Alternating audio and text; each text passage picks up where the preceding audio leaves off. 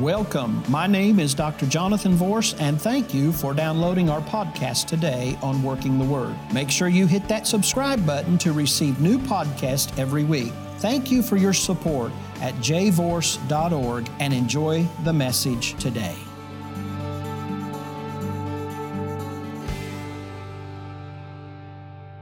All right, Luke chapter 10, verses 38 through 42. Now it came to pass as they went that Jesus entered into a certain village, and a certain woman named Martha received him into her house. And she had a sister called Mary, which also sat at the feet of Jesus and heard his word. But Martha was cumbered about much serving, and came to him and said, Lord, dost thou not care that my sister has left me to serve alone? Bid her, therefore, that she helps me.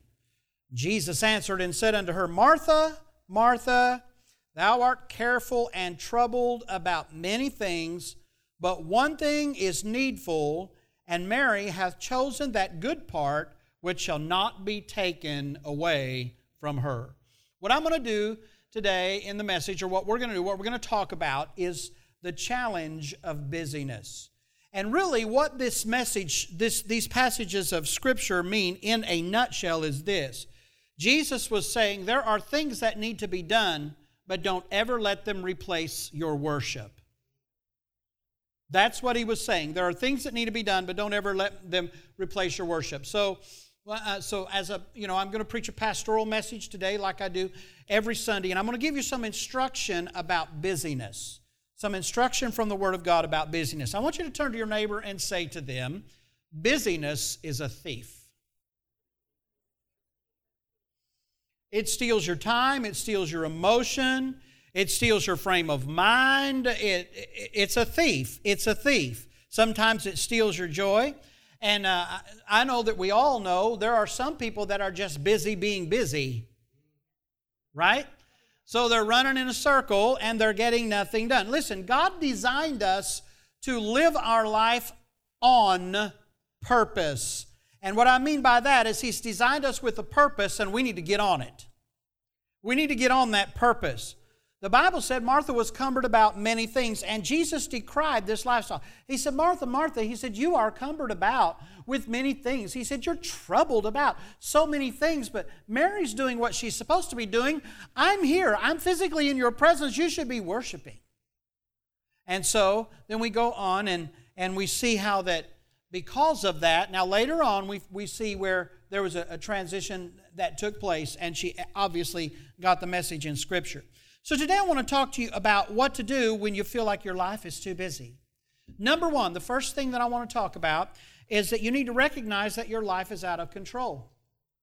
That life is running you.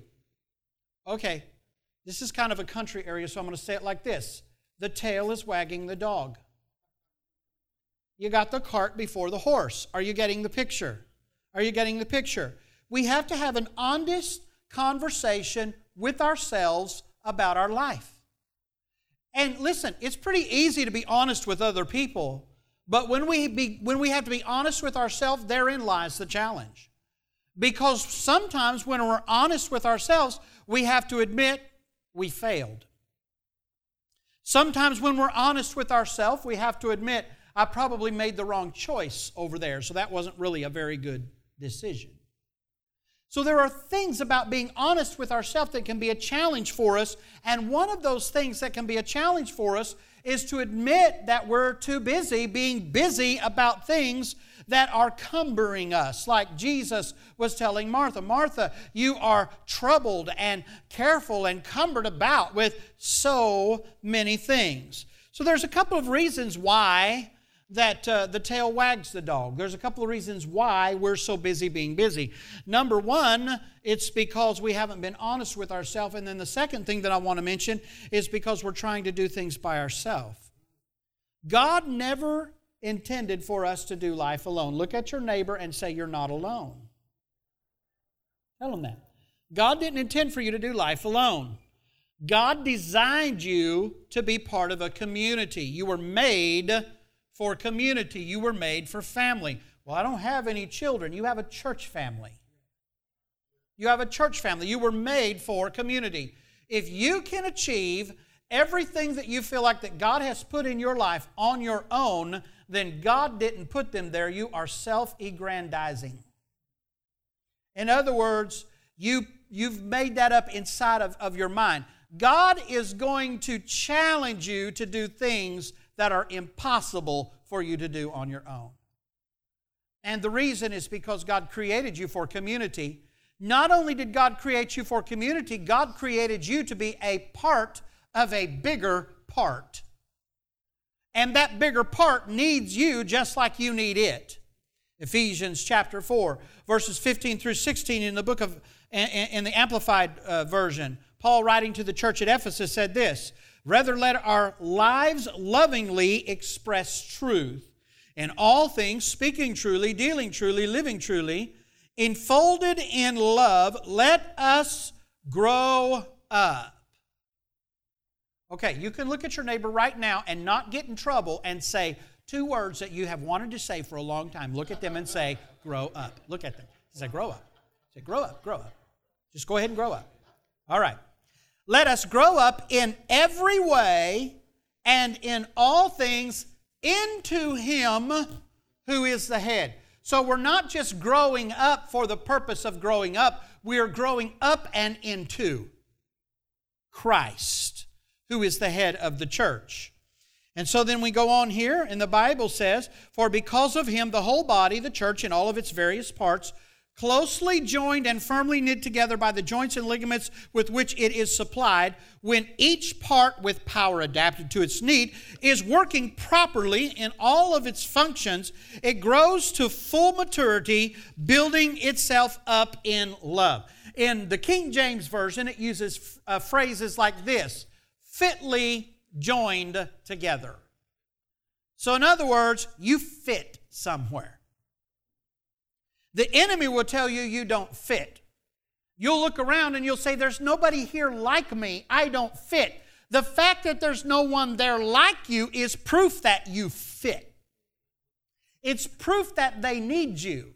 It's proof that you have value. So the enemy uses that because, see, the enemy uses the weapon of comfort to keep us in a lifestyle of mediocrity. And we need to be delivered from mediocrity. We need to realize that I have value. And when the enemy comes against you and says, you need to look at the enemy and say, no, I have value. God don't make no junk. Bad English, great concept. God don't make no junk. Look at your neighbor and say, God didn't say whoops when He made you.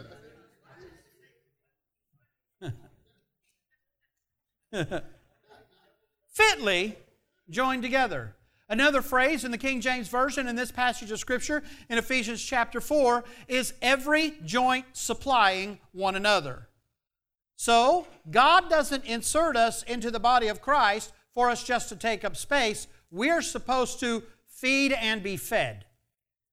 We are supposed to take the gifts and the talents that God has placed inside of us, and we are to join ourselves to a larger vision, to a larger purpose. We are to do that, and when we do that, then we can together rejoice when we see the victories that we all experience together.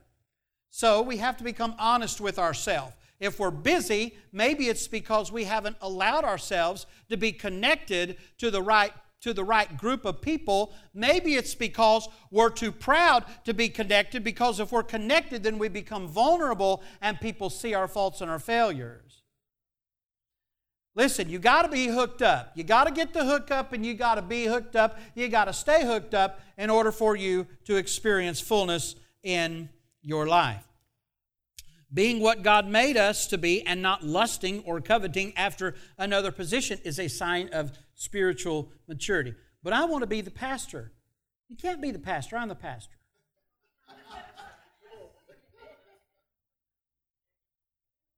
I'm not saying that arrogantly. I'm making a point. Well, I want to be the head of security. You can't be the head of security. I'm not going to tell you who the head of security is, but they're present this morning. Okay? I want to be the worship leader. You can't be the worship leader. Sissy's the worship leader. She's the lead worship leader. She has other worship leaders that help, Shauna and Charles and all of them, but Sissy's the main I want to be the main worshiper. You can't be. That position's taken.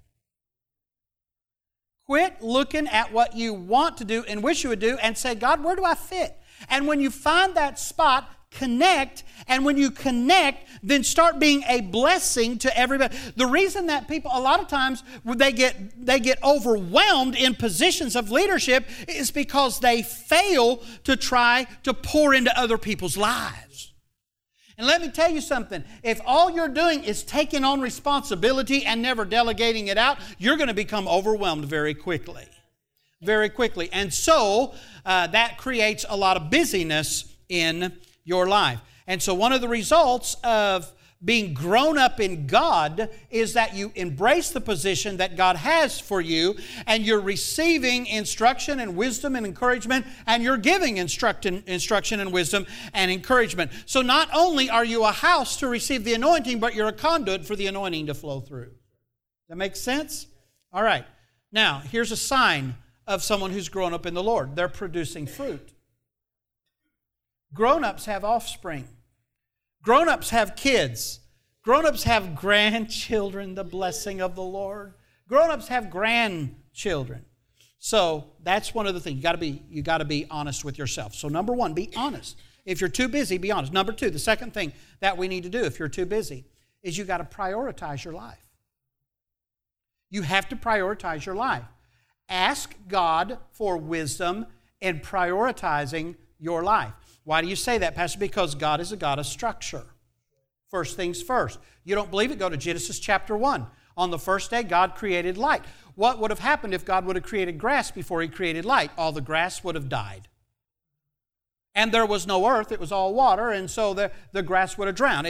It just wouldn't have worked. God is a God of structure.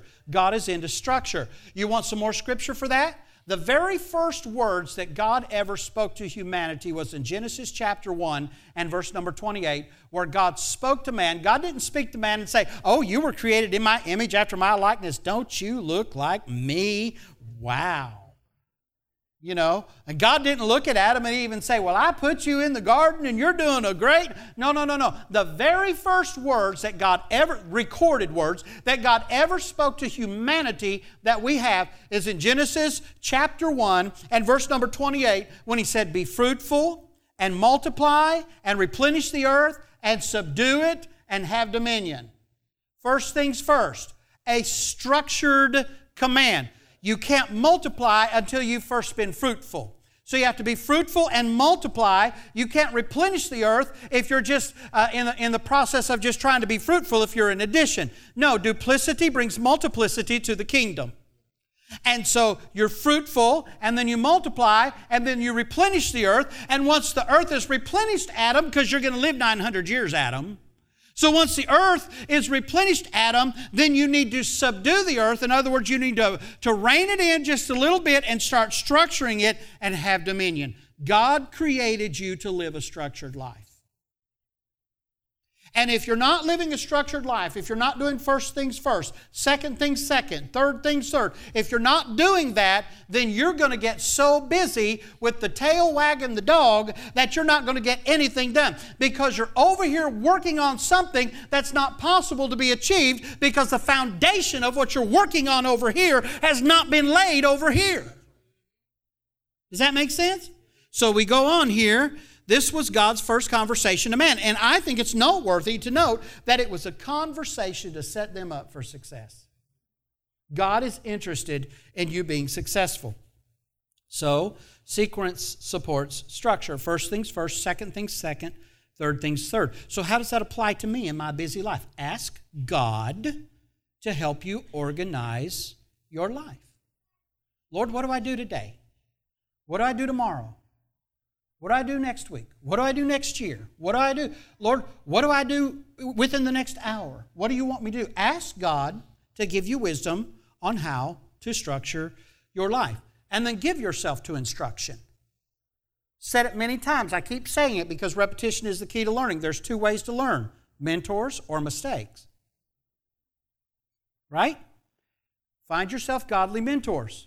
Give yourself to their instruction. Here's what the Bible says in Proverbs chapter 9 and verse 9. Give instruction to a wise man, and he will be yet wiser. Teach a just man, and he will increase in learning. So don't let wise people intimidate you. When God puts a wise person in your life, when God puts a wise person in your circle, realize they're there for me. And tap that wisdom. And don't be shy, but grab all of the wisdom that you can. And then in Proverbs chapter 8, verses 34 through 35, in the Amplified Version, this is speaking of wisdom. It says this, it says, hear instruction and be wise and do not refuse or neglect it. So give yourself to instruction. Know-it-alls are always limited in what they can do for God or anything else for that matter. If nobody can tell you anything, then your life has already been capped. There's absolutely nothing else you'll be able to achieve because you know it all. Look at your neighbor and say, don't be a know-it-all. Don't do that. Don't do that. In fact, the Bible said, hear instruction and be wise and do not refuse or neglect it. Verse 34, blessed, which means happy or fortunate to be envied, is the man who listens to wisdom, watching daily at his gates, waiting at the post of wisdom's doors. For whoever finds wisdom finds life and draws forth and obtains favor from the Lord. Honor is the prerequisite to favor, and favor comes because of wisdom. Then the third thing, and this is the last thing, actually there's two more things, but they kind of work together. So the third and fourth thing work together that I want to share with you before we're done this morning is in this challenge of being busy, not only do you have to be honest with yourself and realize the tail's been wagging the dog. That's number one. Not only do you have to pray for wisdom to prioritize and give yourself to that instruction and that wisdom, but number three, when you have the wisdom at your disposal and you have devised a plan and God has helped you structure your life, if you don't work the plan, you'll never see what can be achieved. You got to work the plan. You have to work the plan for your life. You say, well, I'm just too busy. It's because you are busy and cumbered about with many things and you're not living a structured life. That's why you're too busy. And so don't be troubled and don't be cumbered about. If you say, well, it's just too big, then look around and see who God's put in your life and let them be a part of your life. So then we go, and then you got to follow through. You got to be faithful. The Bible said in Luke chapter 9 and verse 62, Jesus said unto him, no man having put his hand to the plow and looking back is fit for the kingdom of God. You have to follow through. I know people who are so trapped in the past that they can't see what God is doing today. And they absolutely have no ability or affinity for the future, for that matter, because they're so busy remembering what God used to do. Well, honey, history is history. Let it stay there. I don't care how successful you were, and that's the word, were. I don't care how successful you were. I don't care how big the crowd was. I don't care how big the church was. I don't care how big the business was. I don't care how big the bank account was. If it's a were, that means it's past. Leave it there. Leave it there. Embrace the present. Allow God to structure your present so He can launch you into your future. And in so doing, then your destiny does not have to be defined by your history. It could be that your destiny is much greater than your history ever could have produced for you.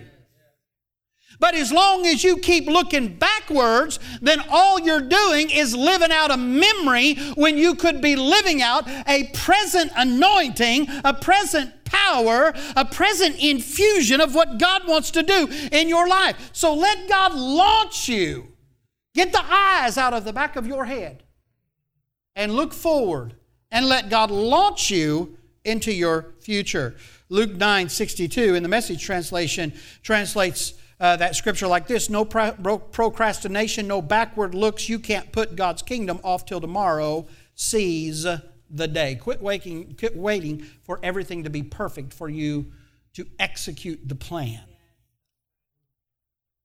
When I was evangelizing many years ago now, I was out as a teenager, just graduated from high school. Rachel remembers this. I was out evangelizing. I had a little 1978 Volkswagen Rabbit.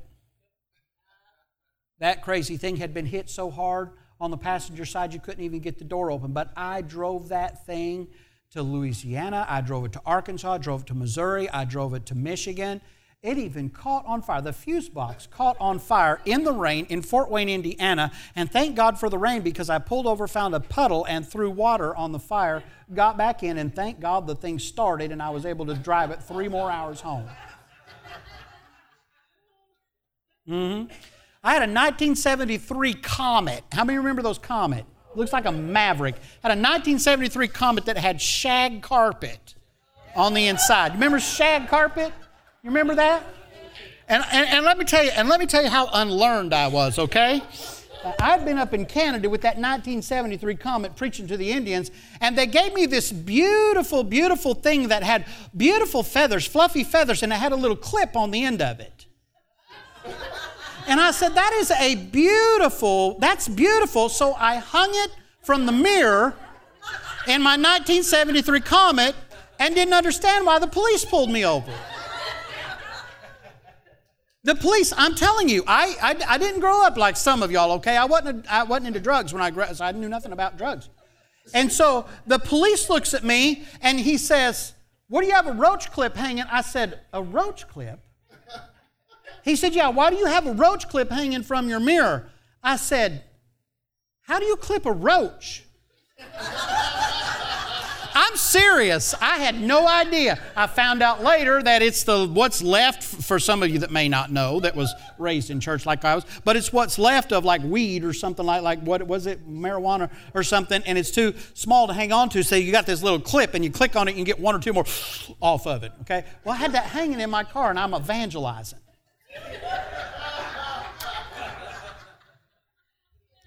Oh, Lord.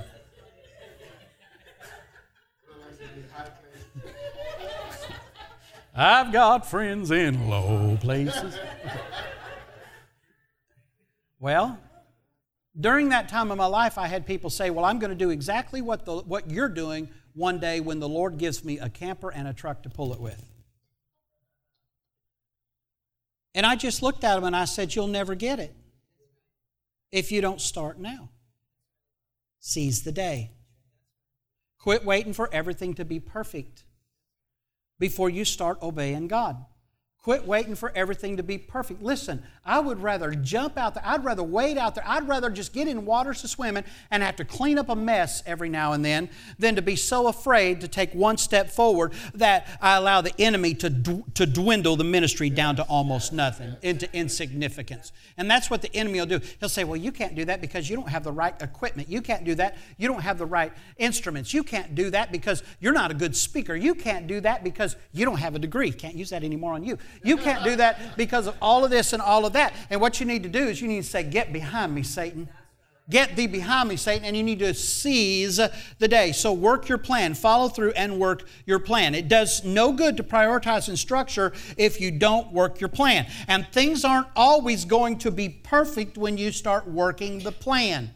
Launch out in faith and see what God will do for you. Amen. Amen.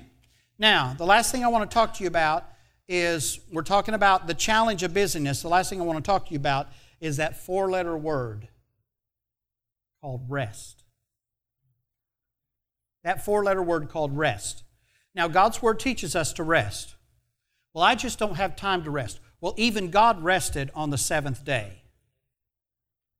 Okay? If God had to rest, what makes you think you don't? In the Old Testament, they would kill people if they didn't rest on the Sabbath. You think God was serious about rest? He's serious about rest. Now, there's power in resting. And you need to build rest in, and you haven't completely prioritized your life the way God wants you to and structured your life the way God wants you to if you don't build in at least 1 day of rest a week. When you work, work. When you rest, rest. Now, I want to go down this little track here, and I've got a couple of scriptures I'm going to share with you here in just a few moments.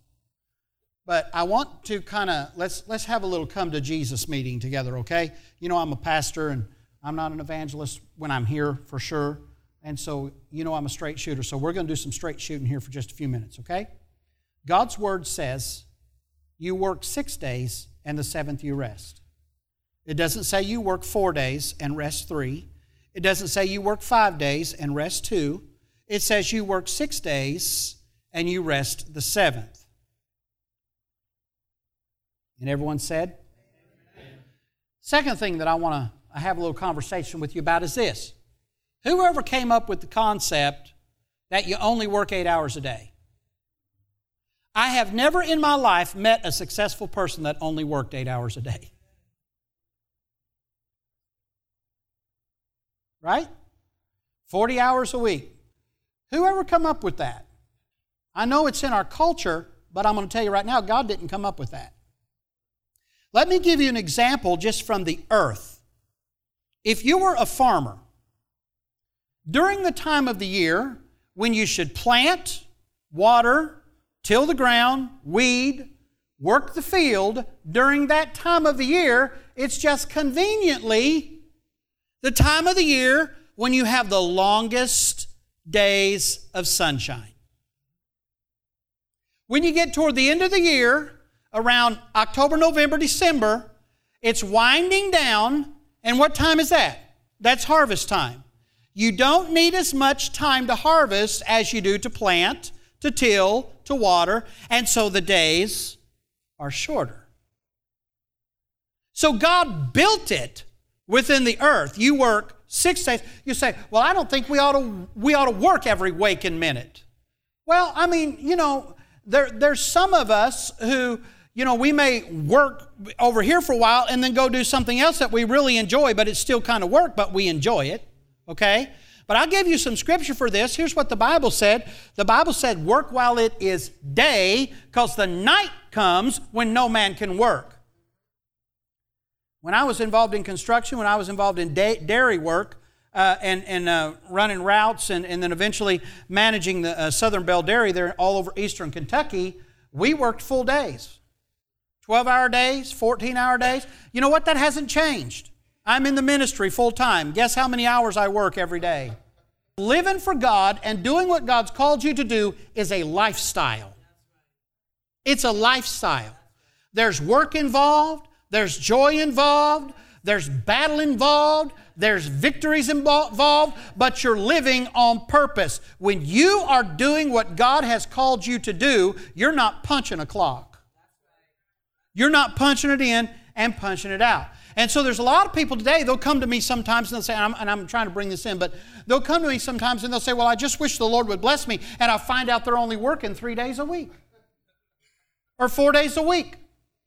And they'll say, well, what should I do, Pastor? I'll say, get a job. And they'll say, I got a job. Get another one. Well, I'm already working 4 days a week. Get another job.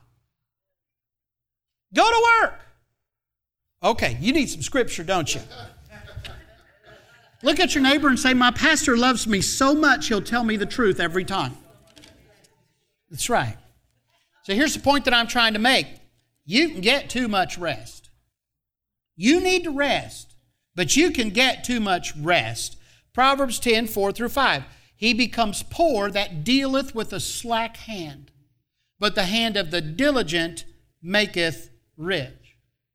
Verse 5, he that gathereth in summer is a wise son, but he that sleepeth in harvest is a son that causeth shame. Okay, now let's go 2 chapters farther. Proverbs chapter 12, verse 24. The hand of the diligent shall bear rule, but the slothful shall be under tribute. The hand of the diligent shall bear rule, but the slothful shall be under tribute. You don't have any right to be complaining about not having what you don't need if you're only working 20 hours a week. I'm just too busy to work. Busy doing what? Because it's not a problem of you being too busy to work. You haven't prioritized. You haven't prioritized. You got to prioritize your life. Number one, it's God. It's always God, number one. Number two, it's your family. And then everything else comes after that. Number one, it's God. Number two, it's your family. Everything else comes after that. And then Proverbs chapter 6, last scripture, Proverbs chapter 6, verses 10 through 11 says this, yet a little sleep, a little slumber. What is slumber? Slumber is being there but not being there. You ever had someone that you were working with in an office and you go and you talk to them and they look at you and go, yeah. And you know they didn't even hear what you said? Huh? All right? Slumber is, well, I'm here. I clocked in. Yeah, but you've been sitting at your desk for 45 minutes sawing logs. Slumber is being there but not being engaged in the process. Slumber is being there but not being involved for whatever reason. And so the Bible says this, a little sleep, a little slumber, a little folding of the hands to sleep, so shall thy poverty come as one that traveleth, and thy want as an armed man. So this is a message to a wealthy man or woman. Because it says, so shall your poverty come. You see that? As I was studying this scripture a couple of days ago, that scripture came to my mind, and I didn't feel like I had time to put it in the message. But that scripture came to my mind of the gentleman who said, I will now tear down my barns and build greater. And he goes on, and then the Bible says, in the scripture it says, thou fool, don't you know this night your soul will be required of you? So many people spend their life chasing the dollar that they forget to live out their purpose. Let me tell you something. You help enough people get what they need to get, and all of that other stuff will take care of itself. It'll take care of itself. So when it comes to rest, when you work, work. But when you rest, rest. But when you rest, don't rest too long. Don't rest too much. You know, there was a time in America when a preacher wouldn't have to get up and open up the scriptures and talk about things like this. But you have to today. Because there's a whole lot of people, and I'm not going to say we have a generation, I'm talking about we have a culture where if you ask people to do anything over 32 hours a week, they want to pop on you like you've abused them or something. What? You hired me and you expect me to work? I thought I just came to get a paycheck. Oh, Jesus, he's done quit preaching and went to meddling. I'm teaching you the Word. I'm teaching you what the Word of God says. So Jesus looks at her and he says, Martha, Martha, you're careful and you're troubled about many things. But one thing is needful, and Mary has chosen that good part, which shall not be taken away from her. What he's saying is find time to worship. Now, let me go down this track. I was going to skip over it. I visited it in the first service, but I'm feeling prompted by the Holy Spirit to do it in this service. The Sabbath is Saturday. It's the seventh day, whenever your week starts, but the seventh day, usually Saturday. It's known culturally as Saturday. Sunday is a work day. Well, that's the Lord's day. No, it's your day. It's a work day. The early New Testament church met on Sunday, the first day of the week, to honor the principle of first fruits. And the concept is this. In the Old Testament, under the Old Law, they would meet on the Sabbath as the day of rest. They would read Scripture, all that kind of stuff. When Jesus came, He satisfied the law, filled it up, opened up a new dispensation of what we call grace today, or the New Testament, the New Covenant. And so He opens that up, and the New Testament church meets on the first day of the week. They give God the first morning of the first day of their work week. And so they didn't go to work their secular jobs on that Sunday. They gave God the first day of the week to work for Him. And we have people that get upset if service goes over an hour and 15 minutes. This is your day and it's God's day. It's the first fruits day. That's why the Bible said financially that they set aside, as the Lord had prospered them, to bring an offering to the Lord on the first day of the week, because it's the first day. It's the principle of the first fruits. My encouragement to you is this: if you want God to bless your efforts and you want God to bless your life, then you give God the first day of the work week. You go work for your employer the next 5 days, that's fine. You give God that first day, and that's 6 days of work. And then the seventh day, you need to find a meadow somewhere, grab a piece of grass, chew on it, lay down, and try to figure out what the formations of the clouds are as they drift by. Or just go get in your boat and go out on the Gulf. I don't care. Just whatever.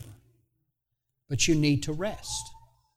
You need to have that one day a week to rest.